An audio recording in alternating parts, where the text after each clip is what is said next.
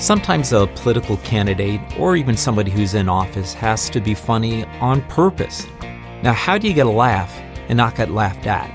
That's the topic I want to explore today and got the perfect person with whom to do it. And that's the executive producer and creator of the classic sitcom Everybody Loves Raymond, and that's my friend Phil Rosenthal.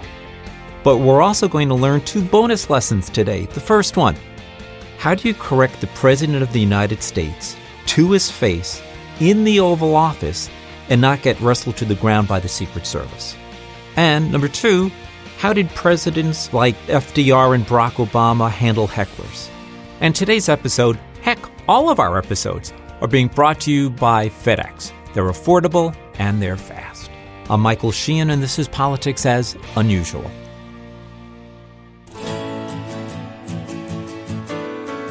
It has been said that dying is easy, but comedy is hard.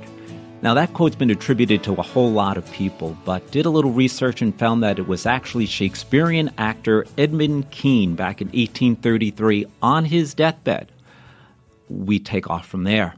I get asked this question all the time by people who are running for office or people who are in office. Michael, you think I should start with a joke? Wouldn't that be a great way to sort of warm up the audience? Well, let me tell you how dangerous that can be.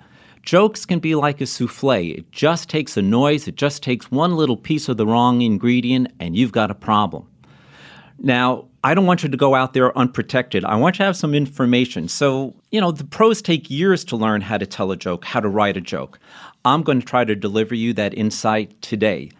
Can you be taught to tell a joke? Can you learn how to be funny? There is no better person I can ask to join me today on Politics as Unusual as my friend Phil Rosenthal. Now, you all know Phil. He is the creator, executive producer, and wrote many of the segments for the legendary Everybody Loves Raymond.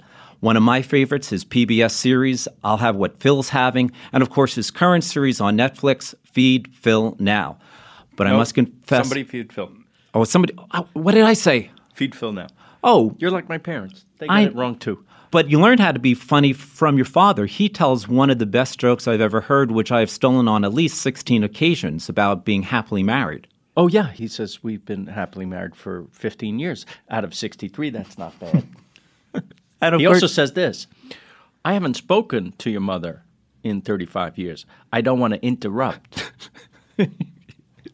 Now, how can you teach someone how to do something like that? The timing, the inflection, where does it come from? That you're born with. You're born with an innate sense of rhythm and timing, and if you're in a family where that is the currency around the dinner table, it's in you. You naturally pick it up. We all have our parents' mannerisms and affectations. That's one. 2 is you immerse yourself in that world. So for me, not only did I have the funny guy at home as a role model, but I was watching television to a fault because I found that was much safer than going outside. You were chained to the TV set. Absolutely. Like the way kids are with the phone today, I would literally be that. Now, when you were a child, you and I actually grew up the same place. We grew up in Queens. Now, there has been a legendary debate. Yeah. Which is funnier, Queens, Brooklyn, or Manhattan? That's a great question. I don't know. I'm going to say Queens because we're from Queens. I know, but there's a problem. Yeah. So is Donald Trump. Hilarious. But on Isn't purpose? It funny what's happened? That's what's funnier than that. What a great, hilarious joke this has been on all of us. Yeah, but the punchline is going to last 4, if not 8 years. We're in trouble. Now, you wrote a book. You wrote, I didn't say it ends well. Okay. Now, it's almost a quasi-autobiography. You wrote, You're Lucky You're Funny. Where did it come from? My wife says that to me whenever I'm in trouble, so I hear that a lot. And the lesson? It's safer? Well, you can get out of trouble if you're funny?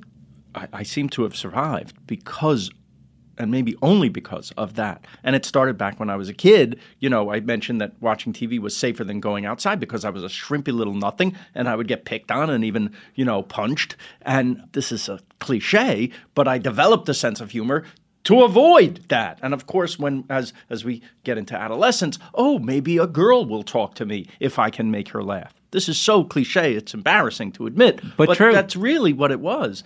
Well, let's get into the heart of our discussion today. Okay. There are two massive questions in life I'm going to put on the table. I'll let you pick one. Yeah. What is the meaning in life? Meaning of life. And Yes. what's funny? Pick one.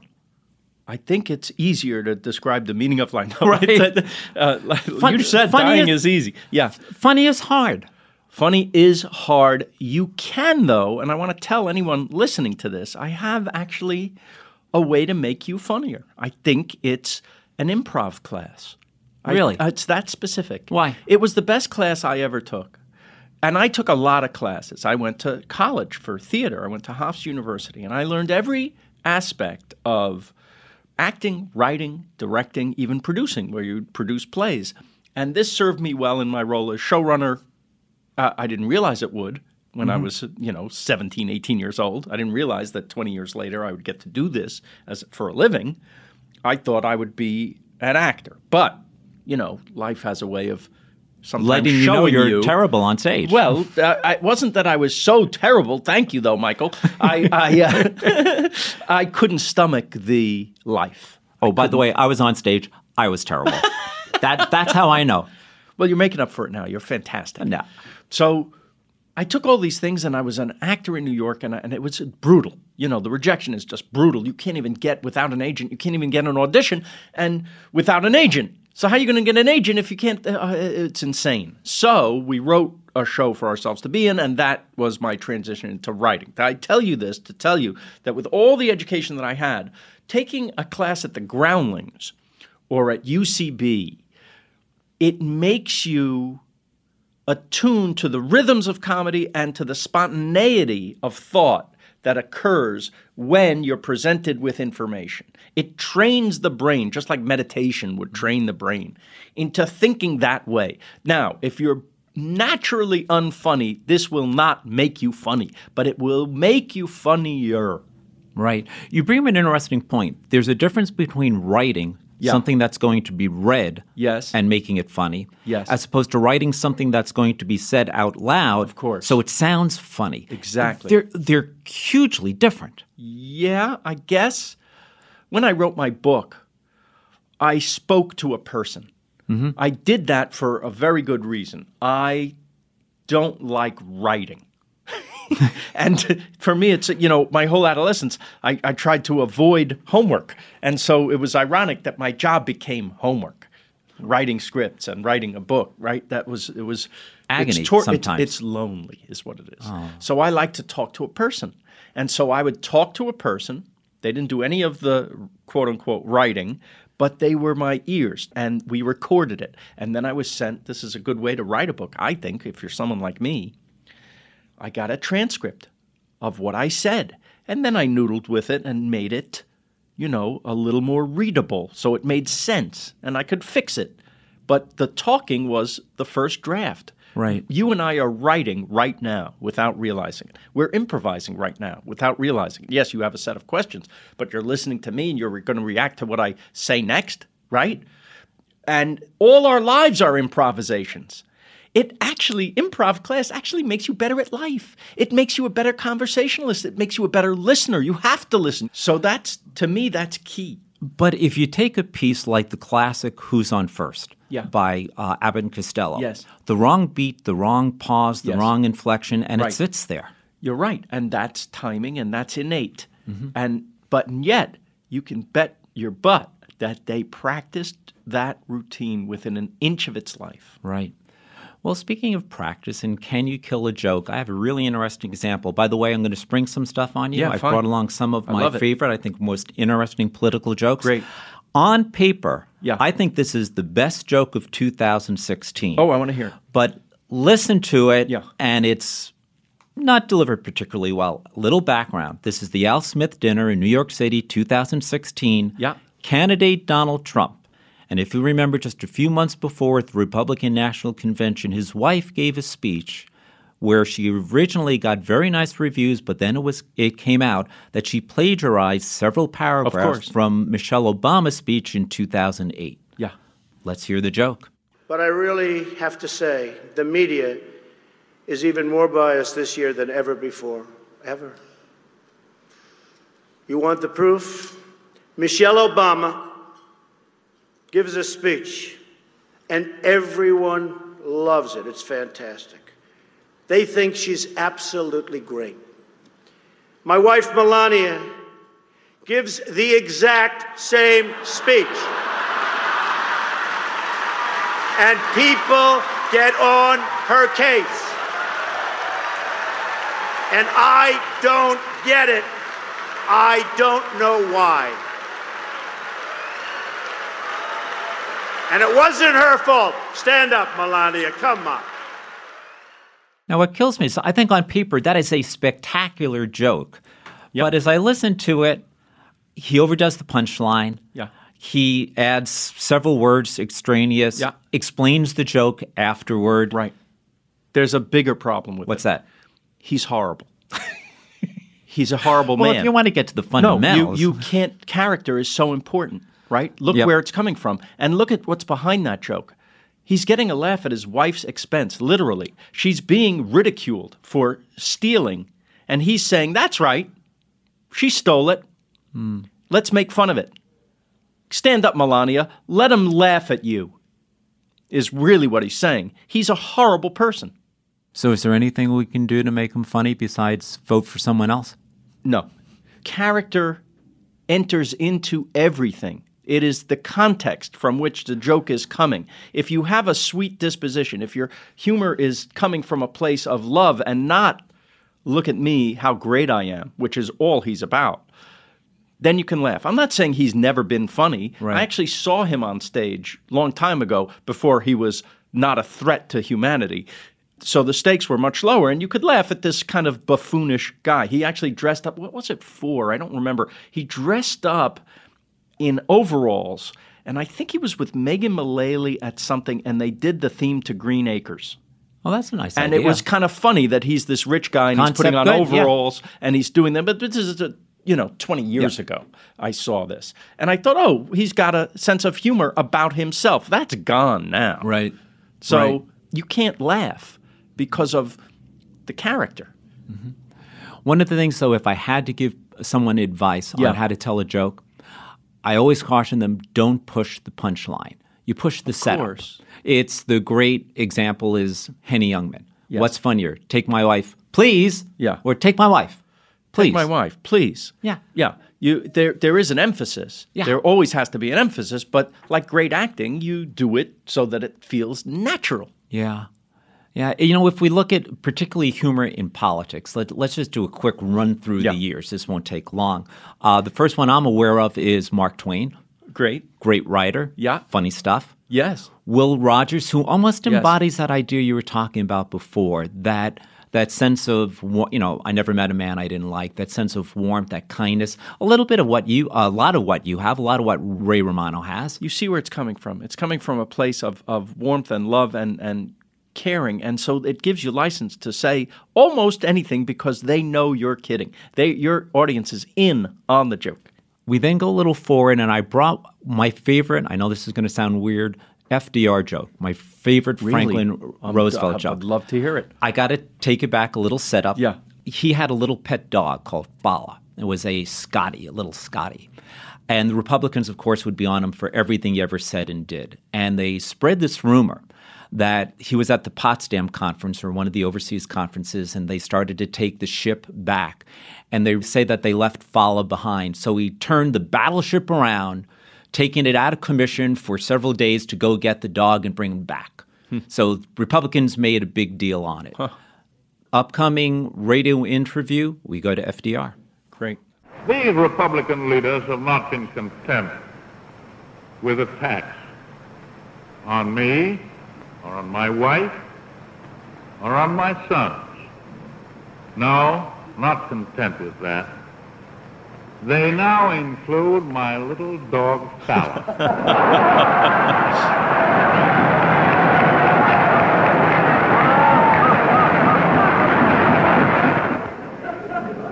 Well, of course, I don't resent attacks, and my family don't resent attacks, but Fala does resent it. It's so humanizing. It's so great because you hear him with that same voice as a day that will live in infamy, but it's used in the service of this heartwarming puppy. Yes, it's just great. It's just great. Isn't that a great joke? And it's great to use, and I've been lucky to write for a couple of presidents, and you use the gravitas of The Office to set up the joke. Yep. And we're going to go into that a little later when Yeah. we talk about your classic 2000 film with President Clinton. But I got a couple more years to hit in the Sure. meantime. I found the next big left turn in political humor late 50s, early 60s with Mort Sahl. Yes, and of Mort course. Sahl walked on stage with a newspaper. That's right. And then riffed. Right. Were you a Sahl fan? Yes, I was too young to understand what the hell he was talking about, but it came later. And then, of course, because it came later, it wouldn't have been as funny to me because it was dated material. Right. The next big step I think we hit is Johnny Carson, who used to bring political humor every single night. I am old enough to have really been influenced by him and all his guests and the type of show it was and the seemingly improvisational style of interviews and entertainment. There was also, that show was an hour and a half. Yeah. I think kids don't realize what that must have been like, but it was in a world without a lot of choices, no internet, and you were happy to be in the presence of Johnny and his guests as if Yeah. you were at a party every night. Yeah. And to stay up and let that luxuriate, that amount of time given to the guests. No rush, no need to break for commercial every 2 minutes, right? So a conversation could take place and an entertainment could take place. Yeah. Something could build over the course of an evening in a natural way. And so you got to know these characters as friends and people. And context is so important for humor because the same joke by two different people can have two different impacts depending on who it is. That's exactly what we're talking about. Yeah. That President Obama could make a joke that President Trump could never make. Yeah. As we overlap those Carson years, Ronald Reagan, and there was a recent piece done on CBS, I don't know if you saw it, Yeah. that they have the contents of Reagan's desk Right. when he left the White House. And in it was a small box. And in it were something like 100 3x5 cards. Right. And on each of those 3x5 cards were something like 20 one-liners. He just collected them over the years and would sprinkle them into speeches. Really? Yeah, and I brought one. Great. I want to hear it. Someone has once said that actually as long as there are final exams, there will be prayer in schools. Great. It's like the classic one-liner, Yes, isn't and it? he had this wonderful, warm delivery. And don't forget, an actor. Yeah, it does help for the years Yeah. and years on, what was it, GE Theater, where he was the host, and Yeah. before that, everything else? But he had this wonderful, calming voice that, to many people seemed warm. Yeah. Maybe some of his policies weren't as warm as his voice, but, it served him well when he was speaking. Yeah, and comedy can put some softer edges on rough edges in some Exactly. cases. Yeah. Then we hit SNL, Saturday Night Live, Right. and boy, do you see changes there. Right. And we then escalated to, of course, Comedy Central, the evening shows, Trevor Noah, the late night shows, Colbert, and The genius. Yeah. The genius, Stephen Colbert. Now, The genius of the medium. everything has changed. Yeah. It seems to me. What happened? Why? I'm going to say the availability of information instantaneously. Yeah. That's part of it. Something new to write about every night. Every night, every second. You can't even keep up. Comedians now are tearing up their monologues right before they go on because something crazy just happened. And they have to address it because the whole world is watching right now. Do you know that I think Seth Meyers will release his Closer Look segments on the internet right after he tapes them early in the evening because they're going to be dated by 12:30 a.m. Shelf life is short now, huh? Exactly right. So he gets it out there, and it served him very well. He's doing some of the best comedy available. So if a Paul is on stage, he or she has got to be talking about what happened last night, not last month. Well, the audience is literally on their phones getting updates. So you got to keep up. Every once in a while, though, reality does sort of slip away. As you know, 99% of what we do is planned, it's written, it's gone through. But every once in a while, something happens. And I'm going to take you to Barack Obama's last State of the Union address. Now, several years before that, we once had a little kerfuffle when a congressman by the name of, I think it was Joseph Wilson from South Carolina made a snarky little comment during the president's State of the Union. Disgusting. Ever since then, though, we would prep a comeback. Just in case something happened. So you had something. Yeah, just in case you had a heckler. That's right. We had something. Well, something did happen. This was not what we had prepped, though. I have no more campaigns to run. My only agenda, I know because I won both of them. That's right. Not bad. This new guy can't do that. Or he would do it. He would nuke them instead. There's anytime you hear him, you're happy and sad at the same time. There's a warmth, a decency, an intelligence, an articulation that's just gone. Yeah. It was sad, the last speech or two that I worked with him, because, next time I'll see you be in a whole different context. Yeah, but he's still who he is. He's still doing great work. I love what he's planning with his library as being a working community center for the people. That's a genius idea and a beautiful idea. He walks the walk.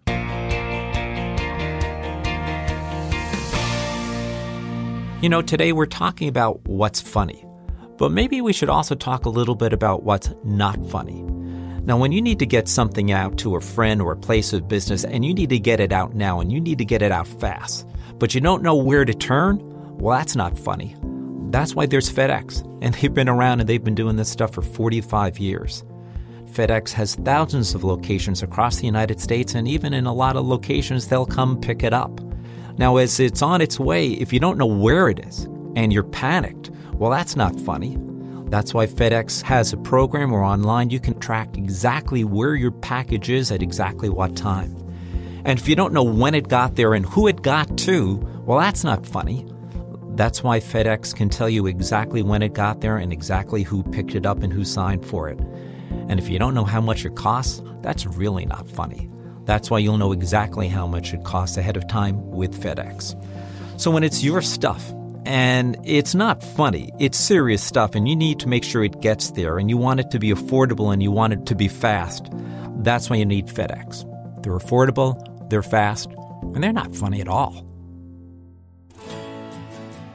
Now, you started to write jokes along the way, particularly for President Clinton. Yeah. How were you approached? Who called you? Who was your conduit? Because there are always many routes into that White House writing room. How did it start? I was working on Raymond at the time, and a guy I went to high school with named Mark Katz was already there punching up speeches. Yep. There's a humor season in Washington. It starts with that Smith dinner, the Gridiron dinner, and the radio and TV correspondence dinner, and then the big one, the White House Correspondents' Dinner. And so they need jokes. And so Mark said, would you like to help? Of course I'd like to help. That what an honor. And I'm telling you, the first time you hear your joke uttered by the President of the United States, there's no bigger high than that. There really isn't. You write something, it's almost that scene from Broadcast News where Albert Brooks does. Yeah. I say it into the phone here. Yes, it comes out there. Yeah, but out of the mouth of the President of the United States, which is a little bit of an extra bit. They once called me because he was having difficulty with a line. I think it was based on the fact that an MTV correspondent had asked him if he wore boxers or briefs, and the joke was something addressing that. Yeah. In the one of the White House correspondent's jokes, he didn't know how to deliver that line, and so they asked me. They sent me the joke. I didn't write this joke, but they asked me what advice I would give on the delivery. Mm-hmm. And I said, well, you talk about the underwear as if you're reading off the names of the war dead. Mm-hmm. You give it that gravitas. Right. And he nailed it. Yeah, He was great, by the way, at doing this. He's like the greatest speaker of our time. Well, he learns. I'm going to share a secret with you that I've rarely told anyone else. And it was the same situation. Yeah. This was his first comic speech. Yeah. And I remember Eric Tarloff was there. Eric was married to Laura Tyson, who was in the White House. He's a comedy writer. He wrote a great book, FaceTime, sort of about this, and Yes. I'm actually a fictional character in Great. the book. Because it happened like this. We're going through the speech, and it's really good material. Yes. And he's kind of flat. Yeah. He's kind of just not hitting it. Yeah. So there was a joke in there that I really liked. Yeah. And he did it flat. Yeah. And I guess I snorted or did a snarky face. And he looked at me and goes, "What's wrong?" Yeah. And all sensitivity left my head. Yes. And I said, "Well, you just f***ed up the best joke in the whole speech." Wow. Silence in the room. And you're still alive. I was looking at the door to see if the Secret Service was Right. about to run in. So there's this intake of breath, Yeah. including mine. Yeah. And he looks at me and goes, "Well, how do you do it?" So we went over it once or twice. It was better. And then everyone exhaled. That was also my last F-bomb in the White House. I just want to make that clear for the record. But that's you worked with him. Yeah. You were there every day, so it wasn't like you were a stranger coming in. And when I directed that White House Correspondents' Dinner Yep. video, I was a stranger coming in, and I kind of had a similar experience, but it was a little worse. Yeah. I got to write jokes for him for all 8 years. Yes, you did. I had always suggested doing a video for the dinner to show on the screen. They said, "You can't do it. He's the president. He doesn't have time to make a funny video." Okay? Except the last year, Right. the year 2000, he had some time. And so I got to not only co-write it with the White House guys, but I got to go to the White House the week of the dinner and direct the President of the United States in a comic video. We're doing a bit. I think he has to say the word Yahtzee at I remember the line. at his desk in the Oval Office. Now, there's about 30 people. Were you there? I think I was, yes.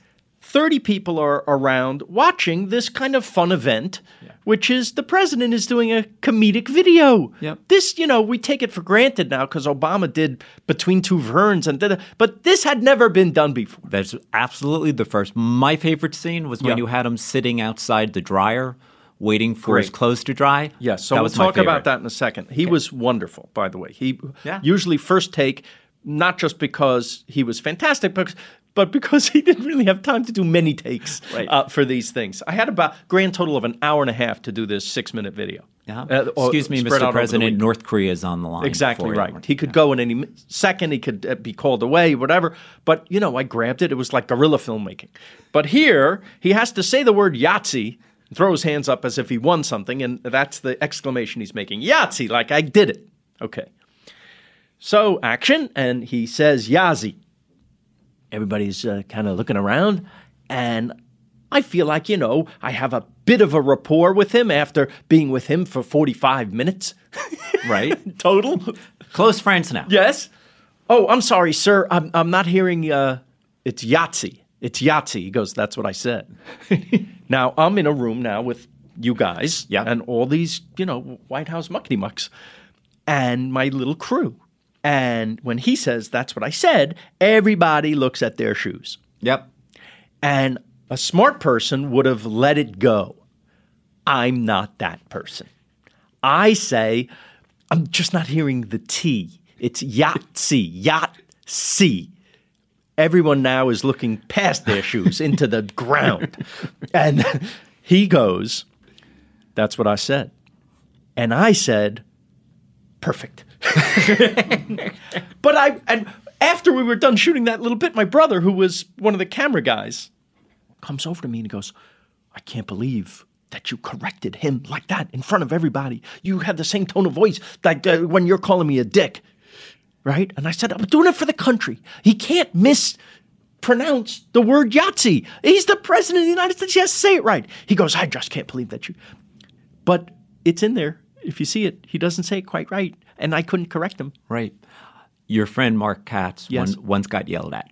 The only time I ever saw the He probably president deserved yell. it. Well, no, he wrote a joke for him. He said, "And as president, Yeah. I get to stop at McDonald's and I can supersize anything I want." Uh-huh. President didn't like that joke. Oh, okay. Okay. But Mark was really funny. He was and great. Really great. And I owe him everything because I got to do this thing, and that thing changed my life. When that thing premiered, again, it was the first time a president did an intentionally funny video from the White House. Now we get them all the time. Yeah. But I was like on the Today Show the next morning. They led with that. Johnny Carson called and wanted to have lunch with me. It was a big deal. Entree. Now, 2 years before that, Ray Romano did. Yes. And first of all, he was hysterical. Yes. Obviously, you don't need me to say that. But I was interested at the choice he made to pretty much do his stand-up act and not do the Washington, shtick. Do you remember his opening joke? Yeah. His opening joke laid there about parking. That wasn't the joke I was referring to. The joke, even before that, the first thing he said, now you have to remember, this White House Correspondents' Dinner that they asked Ray was during the scandal. Right. Oh, yes. So he comes out and he goes, they called me, and when they called me to be the comedian, they said, do you follow politics? And I said, not really. And they said, we'll pay you double. That's a very good joke. That's a good joke. A really good joke. You're acknowledging the situation without any kind of, bad. And then he did pretty much his act. Didn't really tailor it. There was that parking joke about some politician parking in a place where it was never going to work. It's not him. Yeah. But he was then great, and it was, avoiding the subject that was on everybody's mind. Those dinners are sort of undergoing a metamorphosis. When it started, they were sort of outgrowths of the alfalfa and the gridiron, where they always say that the jokes should singe but not burn. Mm-hmm. And then I think Stephen Colbert hit, where suddenly, well, no, we will not just singe you, but we'll give you maybe a first degree. The single greatest, bravest act of comedy in our lifetime. Yeah. Because here's what's hilarious to me. The Republicans thought that the character he did on the Colbert Report was a Republican. They believed that's who they were hiring. They believed the act. Hilarious. It's hilarious. He now gets to go into the lion's den and insult the lion to his face. Yeah. This is very brave to do. That act did not work. I urge everyone to go on YouTube and look at Stephen Colbert's George Bush dinner. You can't believe how it's bombing in the room and how hilarious it is because he's doing his character. And they are right now realizing, maybe he's not a Republican. Yeah. Speaking of bombing in the room, perhaps, and being massively successful at home is, of course, this year's Michelle Wolf. Thought she was great. And I'm sorry, but if you don't show up, you forfeit any right to complain about this. What amazes me about it, it's not like they didn't know what they were doing. If you see any of her stand-up on HBO or Comedy Central, you know what you're getting, and they expect her to check her personality at the door. She was tame compared to what they deserve. True. And the cowardice of our current leader to not even show up because he's so thin-skinned that he couldn't possibly take it. Well, speaking of that, we're going to jump the order of clips, and we're going to have to go back to the radio. I think this is the White House. No, this may be radio TV. And this was when some people say Donald Trump made the decision that he was going to run for the presidency. And here's that one of those jokes. Yep. No, seriously, just recently in an episode of Celebrity Apprentice at the steakhouse, the men's cooking team did not impress the judges from Omaha Steaks. And there was a lot of blame to go around, but you, Mr. Trump, recognized that the real problem was a lack of leadership. And so ultimately you didn't blame Little John or Meatloaf. You fired Gary Busey. And these are the kind of decisions that would keep me up at night.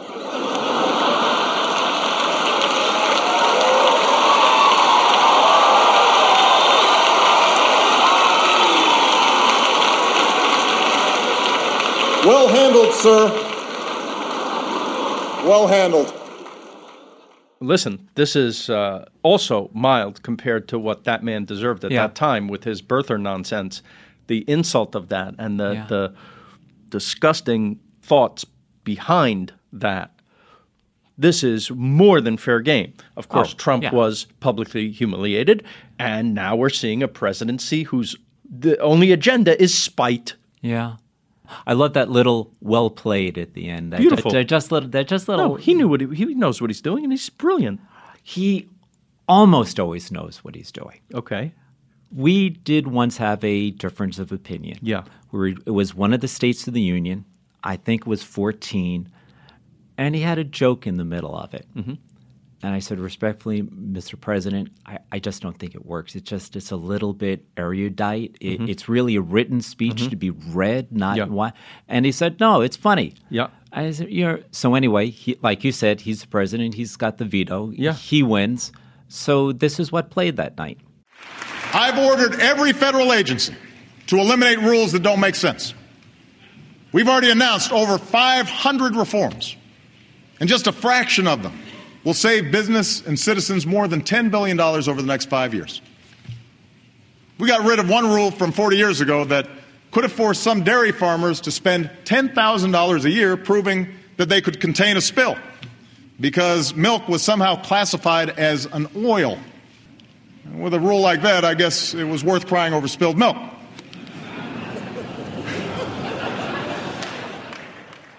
Yeah, that's called a long way to go. That's a giant setup for not a great payoff. But he's entitled. It's okay. Of course. But about 2 weeks later, I'm over at the White House again, and it's the first time I see him after the speech, and I get this look. And I know it means one of two things. Mm-hmm. It's either, well, Michael, you were right, or you gave me a bad line read. I'm going to get you. Really? Well, it was one of the two. I hope it was the former.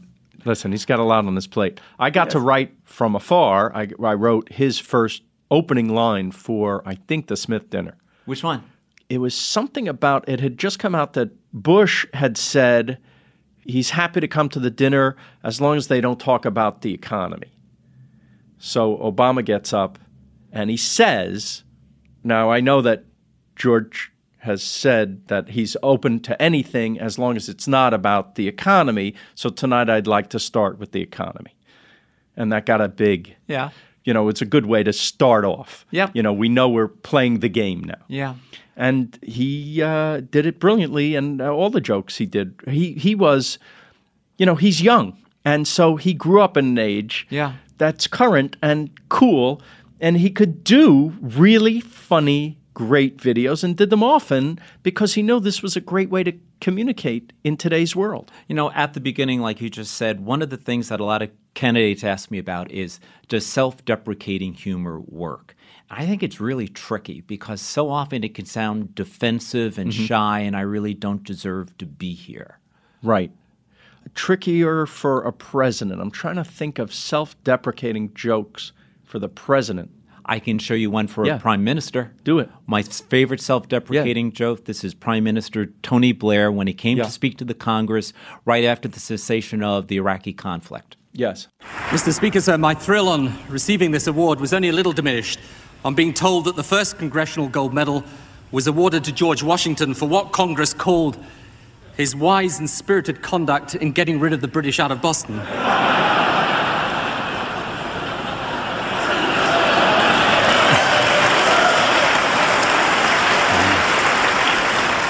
On our way down here, Senator Frist was kind enough to show me the fireplace where in 1814 the British had burnt the Congress Library. I know this is kind of late, but sorry.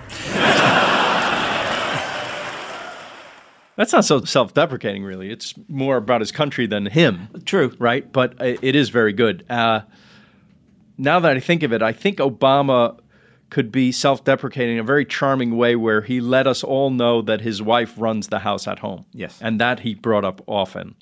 In fact, I got to meet, when they first were out here campaigning and I got to meet them, I was introduced to them, and she first recognized my wife, who was in Raymond, and she was like, oh my God, we were just upstairs watching it, getting ready. It's my favorite show. And then she takes me aside, and she points to her husband and says, he is Raymond. Ah. I loved that. How could you not? It was so great. And so, they had a special place in my heart just for that. Sure. Because they watched my stupid TV show. Yeah. Bruce Babbitt once, who was the former governor of Arizona, used to use a joke that he sources true, and I think it is, that he talks about he's elected, he's about to go to his inauguration. Yeah. He's now the governor, and he's in the shower, and one of his little sons knocks on the door of the shower and says, "Dad, Time Magazine is on the phone." Yeah. So he goes, "Oh, I've made it. I'm a national political figure." So he grabs the towel, wraps around, and gets on the phone. The voice says, "How would you like 52 weeks for only the cost of 26? Great joke. Yeah. Great joke. I used to use that all the time. It's so important. This is how we connect to each other. I believe that, food is the great connector. Yes. That we all have to eat, and we socialize over food, and we bond over food. But beyond that, I think that laughs are the cement. Mm-hmm. And that if you and I have lunch and it's perfectly pleasant, that may go well. I may never see you again. But if we laugh together, and now we're friends. Yeah. And a president can bond to his constituency. Every politician can. Every human being can. By getting that laugh. Yeah. That place where bonding can occur can be a really tricky one, and that's on the talk shows. Right. And a lot of times, both candidates and office holders have to go on the evening shows. Yes. And that's tricky. By the way, this isn't anything new. Bobby Kennedy was on with Jack Parr. Yeah. Back then, though, it was a little more, it was almost like a very mild version of Meet the Press, but it was very polite. But then after Bill Clinton goes on Arsenio and plays the saxophone, it kind of changes. And if you had to give guidance to a candidate who's going on one of these shows, because you've been on them, you've been on the lot, and you're a fabulous guest. Thank you. What's the secret of being a fabulous guest? I don't know. You have to have a certain amount of energy, I guess, and a certain readiness to play along with what the host is going to throw at you. Mm-hmm. Usually there's been a pre-interview, so you're not a stranger to every subject, but I think the best guests have a certain spontaneity. Yeah. Now, for a president to go on these shows, Obama was great on his feet. Yeah. This is something that our current president could never, ever do. We would watch it for the horrible faux pas that would come out of his head, right? But not, we're not looking for a witty bon mot to come out there. It's not going to happen. But you got to hold your own. You got to be a good guest. I once had a really strange incident. I got on the Acela train one night. I was heading up to New York, and at the other end of the train, I saw someone that I had worked with before on several occasions, former Prime Minister Gordon Brown. Mm-hmm. And he was doing a book tour. This was after he was out of office. He was on, I guess, Stephanopoulos' show that morning. And he's training up to New York. So I go over, and we're catching up on stuff. I hadn't seen him since the debates. And I said, "Everything good?" And he said, "Well, I'm very worried." Mm-hmm. And I said, "Why?" He said, "I'm going on what I think is going to be a difficult show tomorrow night." Mm-hmm. He said, "What are you going on?" He said, "The Daily Show with Jon Stewart." I said, "Well, usually it's kind of funny, sir. Why?" He had only seen one episode of it. Mm-hmm. His staff got him the episode when he interviewed President Obama, and they got into a little bit of a it was a serious interview that night. And that's what he thought he was in store for. Yes. So we had to sort of revise the beginning of what he was going to do. Yes. So we told a John Oliver joke. Yeah. I'd be glad to deport him if you like. I have friends back there. So Great. get him a little back into the right track. One last thing I wanted to ask you about when it comes to comedy, impressions. Yeah. Impressions become an increasingly big thing about our office holders and sometimes by office holders. Right. Do impressions still work? I mean, obviously we have them on SNL with what they do with this administration. But overall, do impressions work? Always. If they're good. I mean, they can really capture the zeitgeist. The guys that did Obama, it's a tough impression. And to do him well, you got attention. It's funny. They either try to do pretty much a replica and make it funny, like Dan Aykroyd. His Jimmy Carter was dead on. Great. I mean, he really got the essence of the person. The others are kind of so if you go to Alec Baldwin, they're more of a caricature. They're both valid. They're both funny, but they're different. Do you think? I do. I think that also when we look at the context, you're dealing now with a cartoonish figure. And so exaggeration is necessary. There's even a show where he's literally a cartoon on right now, and that's fine. Colbert doesn't really capture him, just he has a cadence that might be right and a silliness, and we love seeing it because it's an exaggeration, and Alec Baldwin is probably the most exaggerated. Yeah. But there's still a truth in it. Yeah. Otherwise, we wouldn't laugh. I got to tell you who the greatest impressionist I ever saw. Okay. Tim Russert. Tell you a story. Okay. You remember Tim Russert? He was the host of... He was great. He worked his way up through politics. He worked a long time for Mario Cuomo, and then he worked for Daniel Patrick Moynihan, who was a large personality. Yes.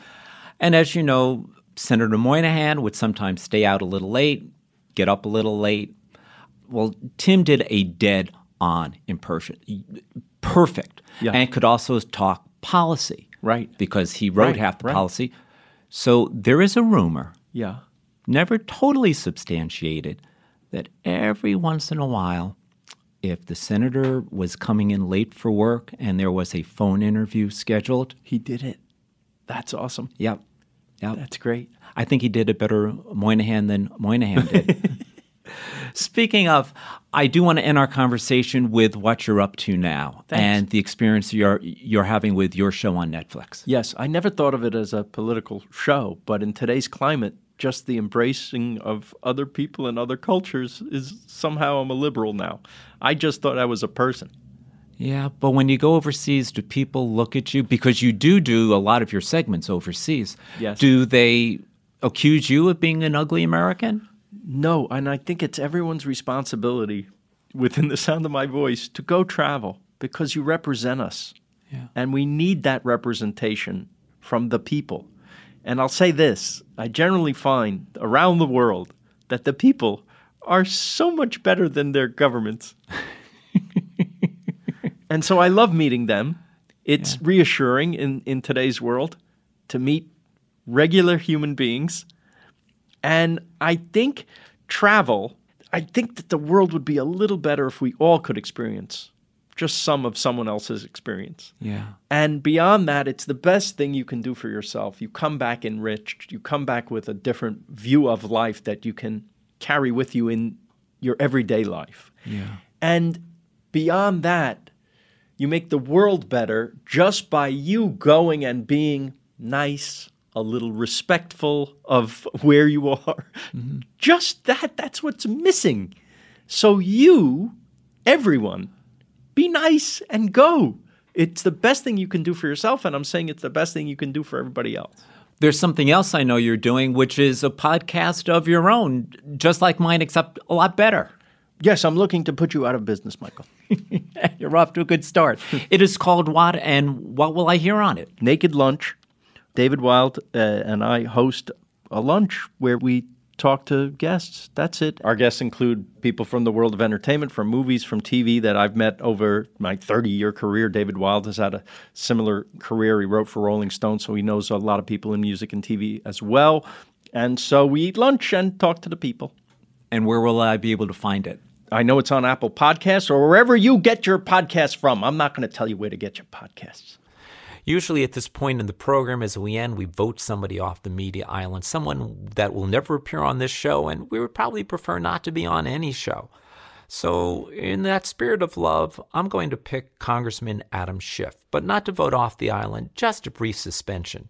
You know, he's working tirelessly on every cable show to keep us up to speed on what's going on, but I'm afraid he's getting a little overloaded, a little tired, and I'd like him to have the chance to spend a little more time with his wife. So let's simply suspend him for 2 weeks. You know, have a little quiet dinner or two at home, get some sleep, and then we'll be glad to welcome him back on the media island. I don't even care if he spends time with his wife. He's got an important job to do. Do that. Touché. We have been talking politics as unusual, and there's no better unusual guest I could have than my friend Phil Rosenthal. Thank you so much. Thanks for listening to Politics as Unusual. And a big thanks to my guest today, Phil Rosenthal. Today's episode of Politics as Unusual has been brought to you by FedEx. They're affordable, they're fast, and they make this program possible. Now, next week on Politics as Unusual, for all of you who are stuck in a blue or red state where you and your party hasn't won an election in a dog's age, we need to help you. So I'll be asking, how do you turn a losing candidate into a winning one? And we'll ask it of legendary basketball coach P.J. Carlesimo. You need to say the old coach's cliche that they've heard a million times, but you need to say, hey, we're not going to catch up all at one time. Like when we go out there, that's our goal. You've got to reduce it to a smaller portion, a manageable portion that they can take advantage of. It's all here on Politics as Unusual.